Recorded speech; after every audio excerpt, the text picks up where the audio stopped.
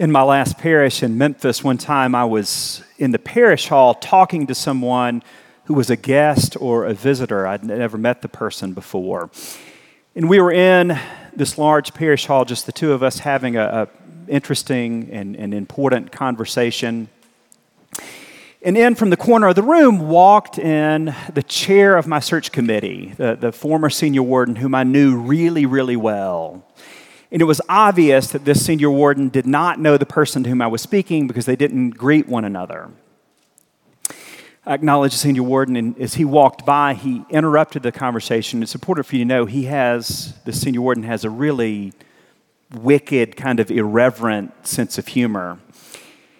And he interrupted the conversation, and he said to this guest or visitor, out of the blue, "Be careful. His job," I had my collar on, "his job is to convince you that someone who is invisible is actually real." And then he walked off. Now, my only quibble with that is the word convince. I don't believe it's my job to convince you of anything. But it is a huge part of my job, Broderick's and Katie's job, to accompany you as we explore this mystery of God's invisible presence that comes close every now and then, which is exactly what's happening in this first story from the Hebrew Scriptures. Moses has been on this journey, as the Israelites have, with God. God, at the beginning of the book of Exodus, or near the beginning, has revealed God's name. I will be who I will be. How's that for a name? And at this point, many chapters later, Moses prays, "Show me your glory, I pray," speaking directly to God. You might say that Moses has reached this point in his relationship with the divine that he wants to move from the verbal to the visual. He wants to see something. And God, perhaps reluctantly, grants this request, encourages Moses to hide himself in the cleft of a rock, as the divine being, as God, will pass by, but pass by with this warning that he gives to Moses, saying in the unforgettable words of the King James Version, it was in Hebrew originally, but the King James Version is the part I can't forget. God says, "I will pass by and I will show you my back parts." Elizabethan English, don't blame me. "But my face shall never be seen." This incredible story that's a foundational story for the Hebrew people, for it has to do with monotheism and mystery. There is this consistency, this unity to the divine being that we hear, that we see, that we experience. Who knows what the right verb is? But yet that divine being is always cloaked in mystery. We never know God. We never experience or see all of what God is. No one does that. Only eternity, if then, will bring us to that level of intimacy with all that God is. John's gospel, the entirety of John's gospel, is almost like a riff upon that foundational story from Exodus about Moses, which is exactly why it's paired on St. John's Day with a reading from John's gospel. This is St. John's Day, in which we celebrate and think about and pray about how this parish church, this cathedral, is named after John's gospel, so that these stories from John's gospel should have a particular kind of resonance and power for us. They're the ones we should know by heart, the ones that should guide us through our long journeys in life. And so many of these stories in John's gospel, and this is why they're a riff, they play with this theme that God comes close, but yet we never know all of who God is. And God in Christ comes oh so close, and we have this color and warmth to the notion of who God is in relationship with us. So many stories. Take, for example, what might be, the easiest one to remember, and that might be the one that's the most tender, which is when Jesus with his three friends, Mary, Martha, and Lazarus. One of the incredible things about John's gospel is that friendship is a big deal. Jesus enjoys, needs friends. And may it be so for this parish church, for this cathedral, named after that gospel. And his friend Lazarus dies. And if you ever have to memorize a verse in the Bible, pick this one. It's the shortest verse in all of the Bible. Jesus wept. Only in John's gospel. Jesus wept. We see the pathos, the intimacy, the humanity of God in Christ, weeping as a friend died. Anybody can relate to that with a friend. Jesus wept, coming oh so close to us in that most ordinary of emotions, grief. Or take this gospel reading. Christ has been raised from the dead in mystery and is in a dialogue with Peter. And Peter's often trying to do is trying to figure everything out and get the facts straight and focused on the literal. And Peter notices behind him, in Peter's words, the disciple whom you loved is following us, the one who reclined close to you at the Last Supper. It's an incredible image of this anonymous disciple who was physically laid. You might have seen this portrayed by artists and iconographers of Jesus physically having someone on top of his breast at the Lord's Supper. Somebody who's closest to Jesus, which reminds me of that great bumper sticker or saying that you see sometimes. Jesus loves everybody, but I'm his favorite. And Peter's worried about this. Peter's worried about this. And this anonymous disciple, we don't know who it is. And some scholars have wondered, is it Lazarus? Is it Mary Magdalene? Is it the beloved disciple John?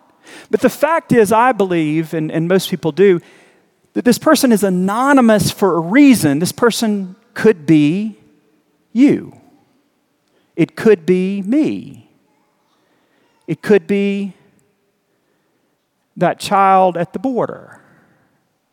It could be, and especially is, any of our neighbors who are in desperate search for community and dignity. It could be our neighbor in the same bedroom with us. It could be our neighbor across the street. This beloved disciple is anonymous for a reason. John's gospel, it's impossible to summarize any great story, biblical or otherwise, into a single theme. But the whole of John's gospel turns on really a single idea, and it's this, that God is known in and through the human, in and through the real, in and through the very ordinary events of Christ's life. And because his flesh is the flesh of all human being, therefore God knows us in Christ in and through the events of our very ordinary lives. You don't have to conjure up spirituality. You don't have to go somewhere to get to know God. God is that intimate and that close in Christ. The sacraments too play upon this.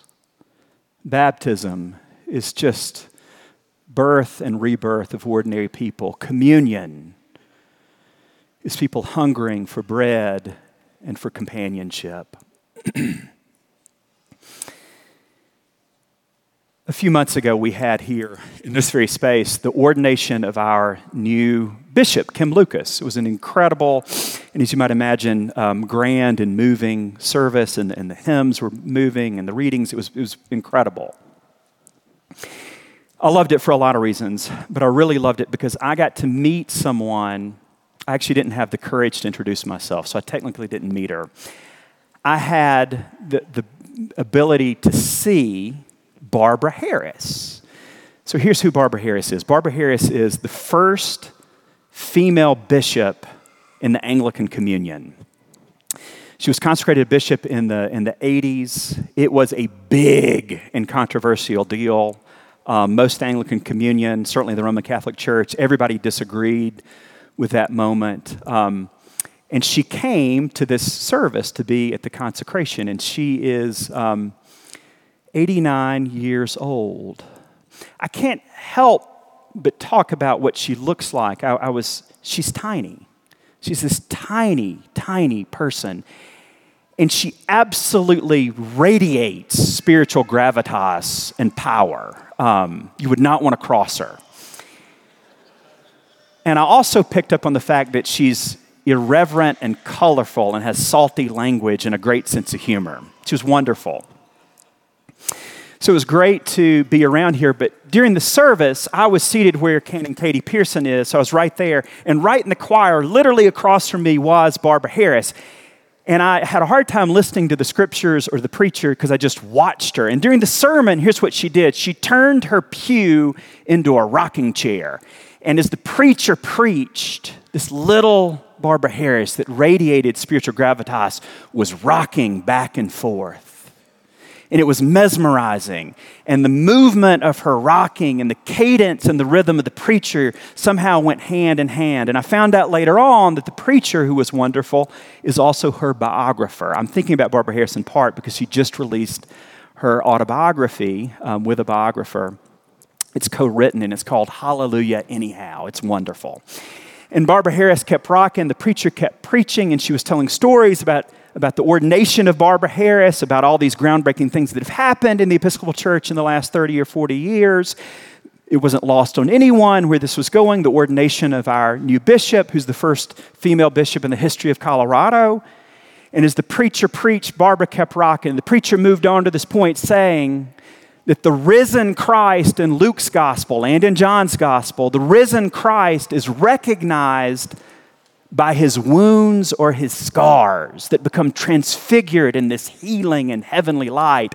And Barbara rocked, and as the preacher talked about those scars and that healing and resurrection power, Barbara then whispered something that only the angels could hear. I don't know what it was. And it was incredible. And I found myself thinking, gosh, that's the way to do it. That's what this thing is about. You bring your whole self to the gospel. All of who you are is invited in by Christ. All of it, your past, your present, your future. Every bit of who you are is brought into that gospel experience. And when it really connects, inner and outer, past, present, and future, when it really all comes together, that's when we know we've taken that step in faith. And that's what Bishop Barbara Harris does. She brings her whole self to church. So turn your pews into rocking chairs. And bring all that you are. For Christ's flesh is your flesh. And all of us, I know that we're not all going to be the first female bishop or the first this or that. But whether your call is great or small or ambiguous, whatever it is, you have one. And all of us have a story to tell. And each and every one of us can play the part of the beloved disciple.